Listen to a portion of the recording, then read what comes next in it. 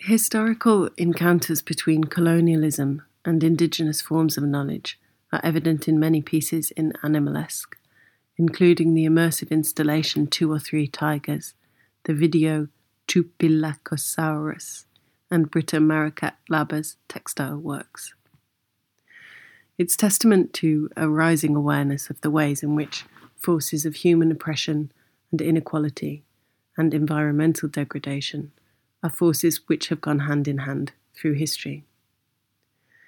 Much of the writing and thinking that has brought about this awareness has focused on the transatlantic slave trade and the way the conditions of the plantation deformed ecological and personal histories across species and around the globe in a way that continues to shape worlds today. Christina Sharpe's book, In the Wake, uses the image of a slave ship's wake as an emblem of this ongoing churning up of lives and aftermath.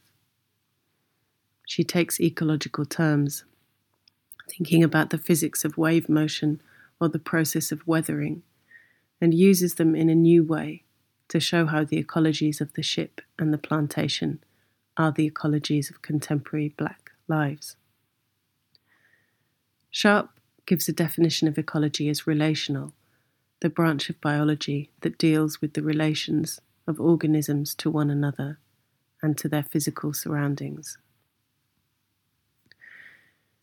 I'm going to read a short passage from In the Wake, in which Sharpe speculates as to the ecological fate of the 130 or more children, women, and men who were thrown overboard from a slave ship called Zong, so that the slavers could claim insurance on their bodies.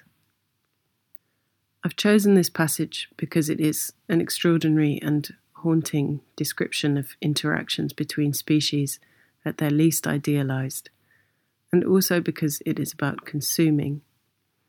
For me, it raises questions, as the works in the show do, about where you or I stand as a viewer or reader or listener when taking in a work that offers up histories of violence and suffering within and across species. So Sharpe is thinking here about what happened to the bodies of the people who were thrown overboard the ship, the Zong, in November 1781.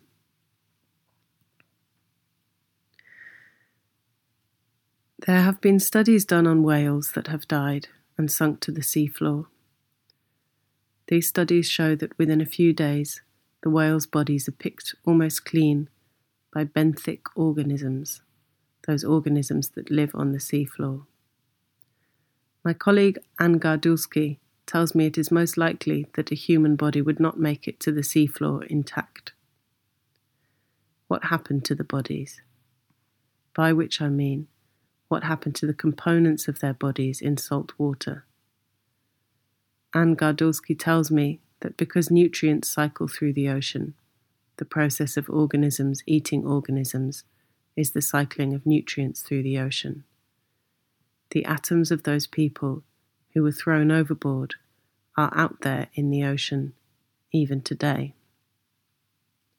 They were eaten, organisms processed them, and those organisms were in turn eaten and processed, and the cycle continues. Around 90 to 95% of the tissues of things that are eaten in the water column get recycled. As Anne told me, nobody dies of old age in the ocean.